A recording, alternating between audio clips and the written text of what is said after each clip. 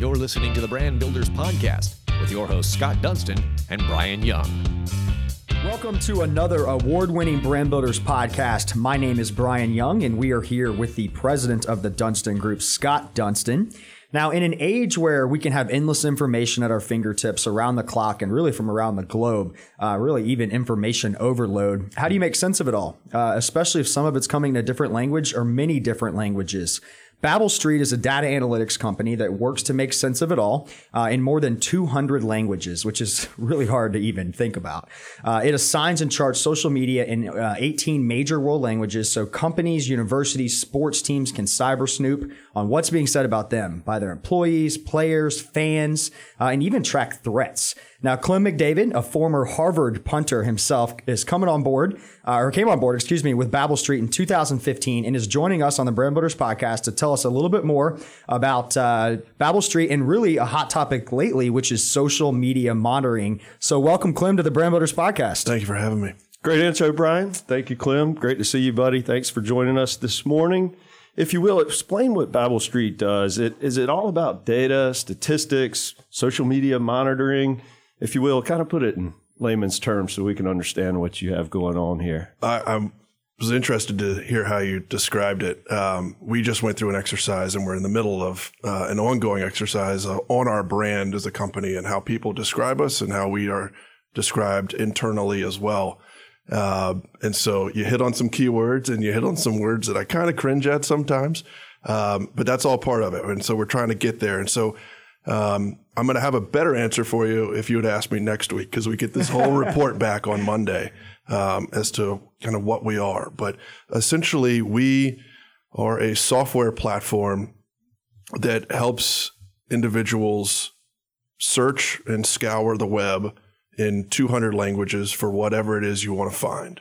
So within that internet or the web, right, we are looking across social platforms, consumer platforms, deep and dark web providers, and then also third-party data that either you have access to or we have access to. But all of it is publicly available information in some way or form. So we're not going behind firewalls. We're not hacking into anything. It's a way to find it on the internet, and we bring in disparate data sources all onto a single screen so that you're not having to travel throughout the web to find all those things. And our biggest differentiator is our language capabilities. So if you're interested in widgets in China and you don't have a Chinese linguist on staff, that's fine. We help you to find whatever it is that widget is, whether it's being written about in Mandarin or Cantonese or any of the other, 50 languages I think that Chinese evolves into. That's really interesting. And I think now like social media has taken off. I mean, 2 days ago, Facebook crashes and Instagram crashes, and we're at an event called Next Gen CLT. And literally every marketer in there is wanting to post. And I feel like everybody's head was about to explode. So it shows the importance of social media, but also you look at tracking that data. It seems like now if something happens in the media, they can find something from 1984 that you said in 2 seconds and have it up on the news. So it's kind of fascinating how fast that changes. One question that I have for you is you talk about in this world, like every day could be different. And you're talking about next week with your brand changing. How do you guys stay on top of that? And how does Babel Street continue to change not only daily, but maybe even hourly to the threats and the things that are coming up in your world? One of the, hallmarks of our company is the fact that we say we don't let our customer fail. The only way that happens is if you have constant interaction with your customer and your partners. And so we're always thinking about new data sources to bring on the platform, new analytics tools to incorporate into the software. But a lot of that comes from our customers as well. Things are being posted around the world on new platforms daily, and they recognize a need for it. And if there's a critical mass there, we're going to add that to our platform because we feel it's necessary to not only have a wide breadth of data, but the correct data. And so if it's meaningful, we're going to add it. Do you mainly work with individuals, institutions, government, Like what type of space are you playing in? Yeah, the user is always an individual, but we are a B2B company. We work with institutions from the government side of the world, but we also work with a lot of commercial entities globally as well. We are with sports leagues and entertainment companies, financial institutions, really anybody in the commercial world. There's a use case for our platform. We just kind of sometimes maybe have to help you find that use case. We're an emerging technology. Granted, our company is 6 years old or so, but we still work with, everybody that's under that umbrella. We can find a way for you to use this. We just have to educate you perhaps on the front end to what that might be. And you mentioned with your business being 6 years old, tell us how has that business changed in 6 years when you first launched it 6 years ago to now? I mean, just look at the internet, what's changed in 6 years and the mediums and the things that people are using. So tell us from the beginning to now, what did it start on? And then now what is it kind of warped into? There's a funny story that our CEO, Jeff Chapman, could tell you a little bit better than I can. But Jeff came from a world in the government where he needed a bunch of different data sources that he was looking at, but they were everywhere, right? And some he had to pay for. He would bring up, 40 different windows on his computer and having to go here and there and limited budget, right? So the genesis of our company is realizing that there was a need there, and he looked around for that tool and thinking, I'll be able to find it, and it didn't exist. So he got back together with a gentleman that he started a previous software company with and said, let's do this again. And that was the genesis of Babel Street. And so it kind of operated in a beta phase for a couple of years. So when I say 6 years, it maybe even a little longer than that. But I think I'd have to go back and look at when the original letters of incorporation were filed. But since I came on board 4 years ago, I was the 13th employee. We are drastically bigger now. And they have a picture of us in our first we call them our all hands meeting. And there were 17 of us in the room. And now we fill up a conference room and overflow it. And I'm talking a big, amphitheater style conference room. So it's great.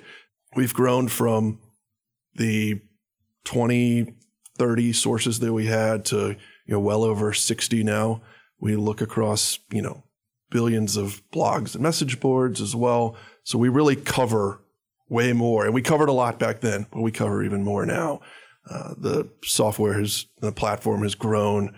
User base has grown, the company has grown. So it's while it's the same in many ways, it's completely different than it was even 4 years ago. What would you say is the coolest thing you all have found for someone or sourced or? That I can talk about? It's what we did around the Super Bowl a few years ago, Super Bowl 49, which was out in Phoenix. We actually helped one of our customers discover, some legitimate threats to a venue and a game. They were ended up being vetted, and it didn't happen, and thankfully. But that's an example of what we do. But anecdotally, on a personal level, I find things all the time about articles that may have been written. You mentioned earlier before we came on about stuff maybe back in the 80s. I'm not that old, but I found an article that I had completely forgotten about. It's probably 8 or 9 pages deep on a search engine that, they say no one goes past, I think 90% of the people don't go past the first page. And it was written, I was quoted in an article back when Bill Clinton came to Augusta, Georgia when I was in 5th grade, and I was going to see him speak. Yeah, it was one of those I completely forgot about that. So blast from the past. We really do find so many things on a daily basis. But that's probably the most, or the highest profile one that we talk about. We won an award for it last year, I believe it was, the Golden Eagle Award from the National Center for Sports Safety and Security. So that was very meaningful to the company. That's really interesting. And I'm like, what did I say in 5th grade? You know what I mean? Oh boy. It's just a search away, That's buddy. right. So one of the things that I think is fascinating with what you do is you can support companies in a lot of different ways. That was a great example of supporting the Super Bowl and an organization and really kind of, making that threat go away, which is great. But tell us, what can a company get out of working with Babbel, and what are kind of the different scenarios that you guys provide? Sure. So if you look at a normal search, you're going to probably go to one of your 2 or 3 main search engines that you use on a daily basis, and you're going to get whatever it is they bring it back to you, but it is a snapshot. What we do is persistently search. So until you turn it off, it is searching for you constantly, day and night, 24/7. And so along with that is the ability to search in all of these different languages. And so when you're searching on a Google or a Bing, you're looking in English. What you're typing in is what you're getting back. The differentiator that we have is what you type in.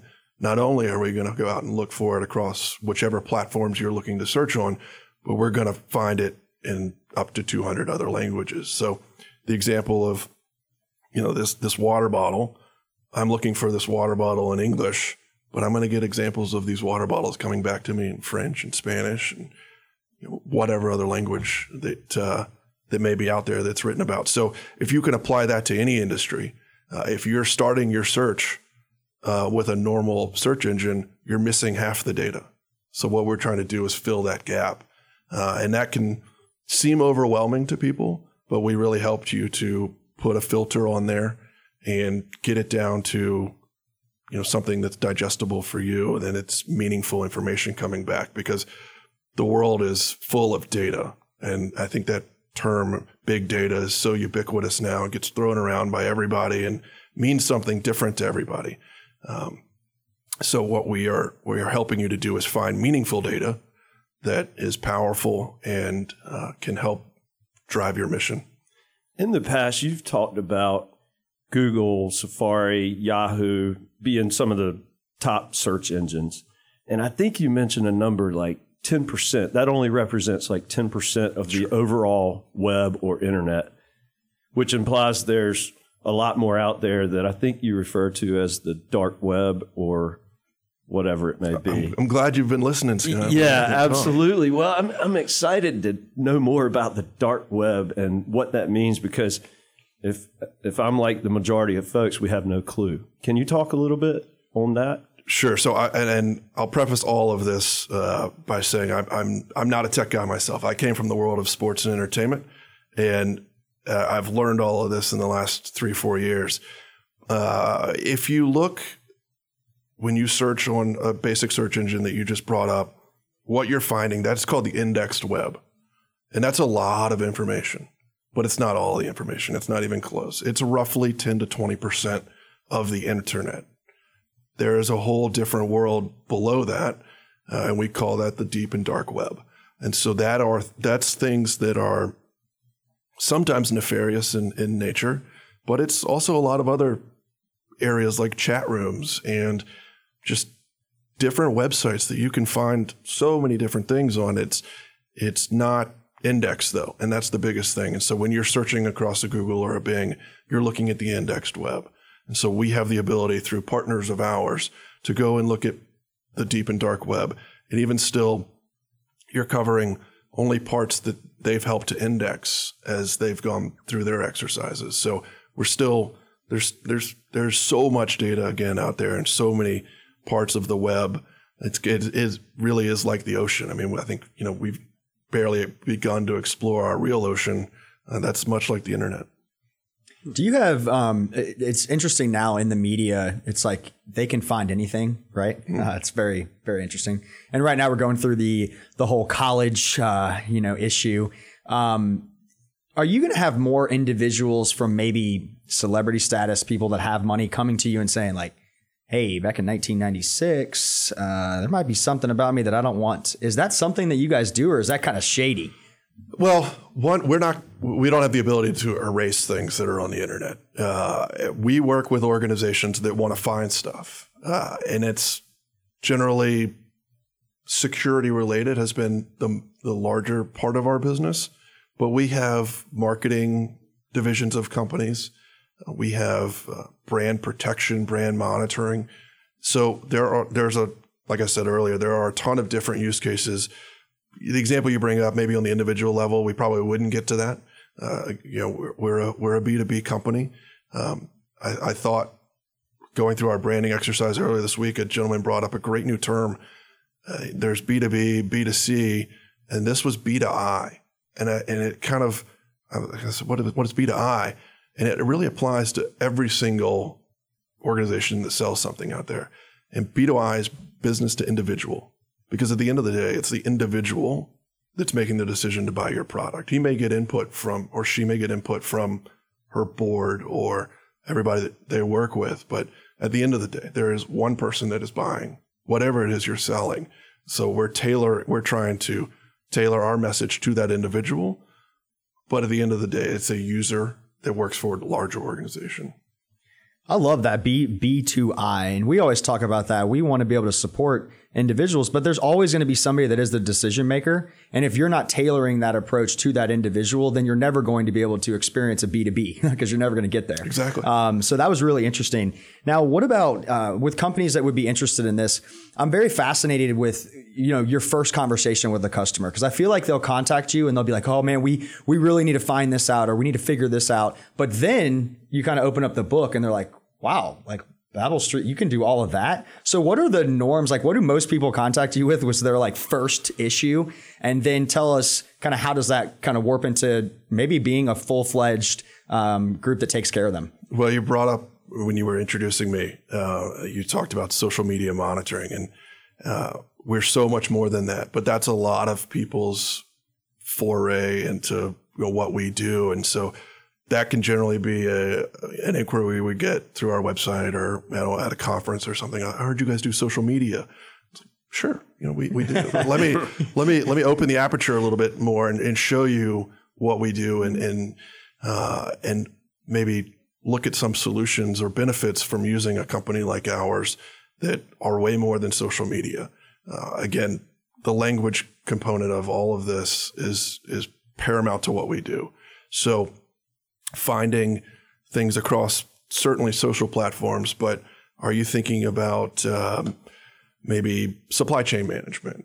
Are you thinking about your executives? Are you thinking about potential physical, office space that you have? Are you thinking about IP that may be stolen and you don't know it's been stolen? There are as many use cases as we could sit here for 2 weeks and I wouldn't run out of them. Wow. Dang. You mentioned branding earlier. I'm really curious, with this being the Brand Builders podcast, how your platform applies to marketers.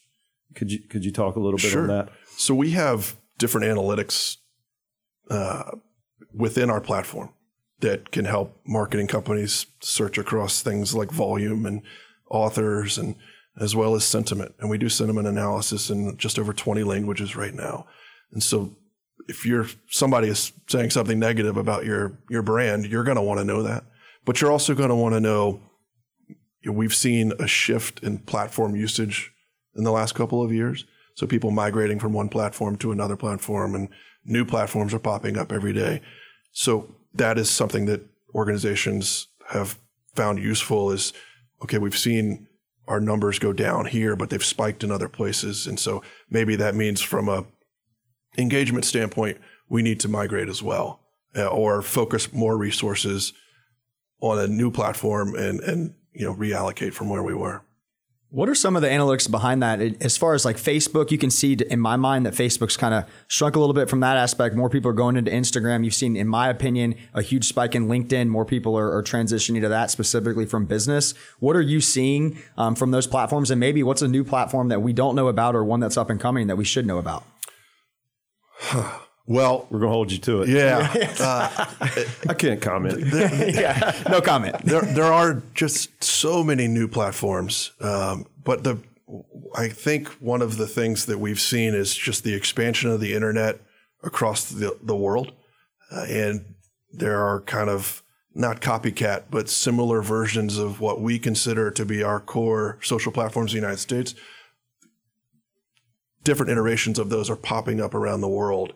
And so being able to see those and ingest that data in real time like we do has been key to our success.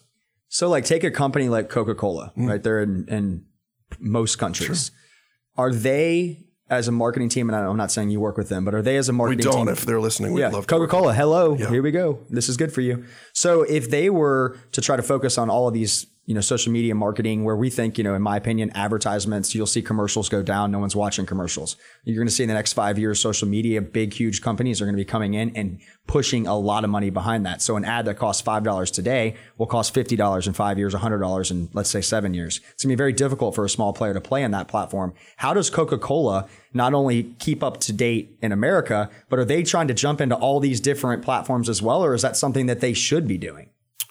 Coke is an interesting brand. I have a little bit of firsthand knowledge of how they operate through folks that I know. But originally with some of their social channels, it was purely organic. They didn't even have it. They had tried to do some stuff internally. And there was, I think, their Twitter feed or their Instagram feed was run by like fans. And so they realized that they were doing a better job of operating their channel than Coke could do. And so that's a little bit of probably a unique example, but I think where companies like Coca-Cola, international global brands, can benefit from a global company like ours, and I keep harping on it, and people are going to get tired of hearing it, what is the language piece of it? And understanding if you're going to speak to your audience, you've got to be able to speak in multiple languages. You've got to look across multiple languages to hear what they're saying back to you and their feedback.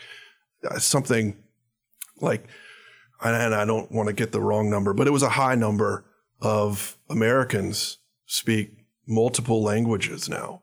And English is not the primary language for a large number of Americans. So how do you reach that audience, and how are you understanding what that audience is saying about you if you're just searching in English? That's fascinating. Yeah, it really is. Yeah. So I'm going to switch gears here because this is the Brand Builders podcast. We want to learn a little bit more about your personal brand. You do have a background in sports, being a former punter at Harvard, which is awesome, but then transitioning that into more of a college sports marketing profession, and then now getting into this technical job. So tell us a little bit about your background in sports. What role did that play in who you are today? And then tell us kind of how did you transition from being an athlete, then going into sports marketing, and then boom, now you're working with a global brand that's all into the analytics behind that data. I saw Jerry Maguire when I was 13 years old. Show me the money. I want to be that guy. Didn't end up being that guy. But I took Still have time. I'm only 34. I just had a birthday. Side hustle. Week, so Side we hustle. started. Yeah. But I wanted to do something in sports. I knew it from that time I saw that movie. My stepfather works in NASCAR, so I'm kind of exposed to sports through him. And I played sports. I watched anything growing up. I mean, I would watch everything from football to baseball, basketball to some random, back in the day, ESPN2 used to show like the most random sports in the world, right? So I don't care what it was. And so I was able to find a job right out of school with a local organization here in Charlotte that has since morphed into another organization, but representing NASCAR drivers, motorsport drivers and teams. Left there, went to work for the PGA Tour, which was a great experience in sales. Migrated from there back to Charlotte and worked at NASCAR and licensing for about 2.5 years. Enjoyed that, learning, each one of these, it's kind of like a crash course little business school class where I'm learning different parts of the sports industry. So I've gone from representation and contracts to sales, licensing, and then went to IMG College up in Winston-Salem. I commuted back and forth and learning the multimedia rights side of business. And we were bought out by Endeavor, which is out of Los Angeles, William Morris. And I had a couple months to decide what it is I was going to do. And I called my buddy Jeff, who is our CEO at Babel Street. And I owe him a lot. He had an interview scheduled for me, 10 years ago, and it brought me to DC. It's how I met my wife. And now I work for the man. So a lot of things I owe him for, but I called him. I said, I got to find something to do. And he said, well, call me back on Monday. Yes. Okay. And I called him back and he said, I want you to help get us into sports entertainment, get our platform into there. And that took a couple of years, but we've been successful. We have a number of leagues and teams and venues on our client roster. And it's been great. But yeah, I had no background in tech and still don't claim to. And you mentioned it being technical. I'm probably the least technical person that works in our company, but it just shows that, one, don't ever close a door. I met Jeff at a bar my freshman year at Harvard. I had a camouflage hat on. He's from Mississippi. He came up and said, "You're not from around here?" I said, "No, I'm not." And he said, let's chat. And we struck up a friendship, and it's been amazing. It's been a great ride, but it's just shown me that no matter who they are or who you meet, there's, maybe down the road it help you open a door, or you can open a door for them. And I've been very fortunate. It really is all about who you know, relationships. That's where we focus, and it makes life a lot more fun. Absolutely. What would be your advice? So I was lucky enough to play a college sport, transitioned out, knew I wouldn't go pro. I feel like playing sports has made me who I am. But what would be your advice for young athletes, not only for their career, but specifically social media around kind of what to do and what not to do? And then once they go to college and they play a sport, how they transition out. Tell me how sports kind of played that role in your life, and what would be your advice to young sports enthusiasts? My first advice to athletes is play as many sports as you can play. It makes you just a better all-around athlete.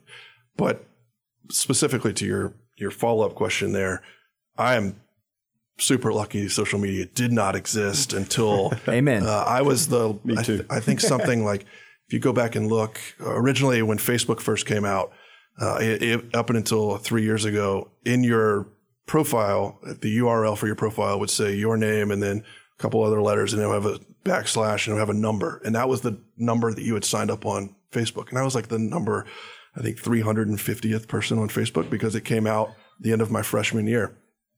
And still it was limited to colleges at that point, and employers didn't have access to it, and parents didn't even have access to it until I think my senior year. So using social media in a smart and effective way, I think it bothers me when coaches say, no social media. Well, why not? Part of going, maybe in high school I can sort of get, but there's less media scrutiny in high school. In college, what are you there for, right? You're there to learn, and you make mistakes in college, and very rarely are you going to make such a severe mistake that it's going to, destroy, at least on a social media side, it's going to destroy your personal brand or your team in any way. And so I think getting out in front of it, there are a number of programs out there that educate athletes on how to do it effectively and do it smart. But I think authenticity is the biggest thing. I mean, I want to, Jake Fromm is a great example, a quarterback at Georgia, posting pictures. It's rarely about football. It's about bass fishing with his dad and his brothers, right?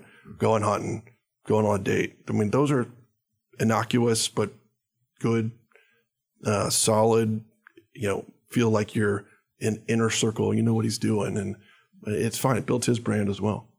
I mean, in a day where influencer is like the new word out there, that I want to be an influencer.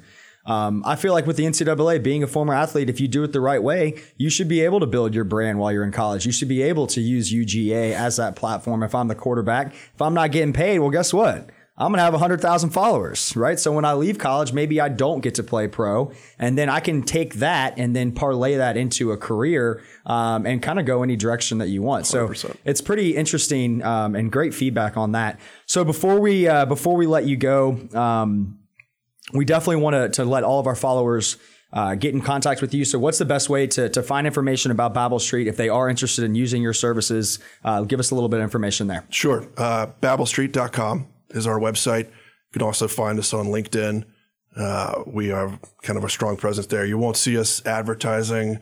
We're not going to be on a billboard or on a TV commercial, but we do a lot of our advertising or content is pushed via LinkedIn. So certainly go there and find out more about us. Excellent. Well, Clem, thank you for joining us today. You got it, man. Very My informative. pleasure. We appreciate it. Yeah, thank you so much for joining us. And everybody, check this out, BibleStreet.com. Check him out on LinkedIn. Connect with Clem. He has phenomenal information. We look forward to the direction and really kind of the growth of Bible Street. We will follow up before we post this podcast, and we'll get a little bit more information on where the brand's going in a week, and then we'll kind of do that as a follow-up. But thank you so much for joining us on the Brand Builders Podcast. You got it. Thank you, Clem. You've been listening to the Brand Builders Podcast, brought to you by the Dunston Group with your host, Scott Dunston and Brian Young. For branded merchandise and apparel that makes first impressions and ones that last, check out the Dunston Group at dunstongroup.com.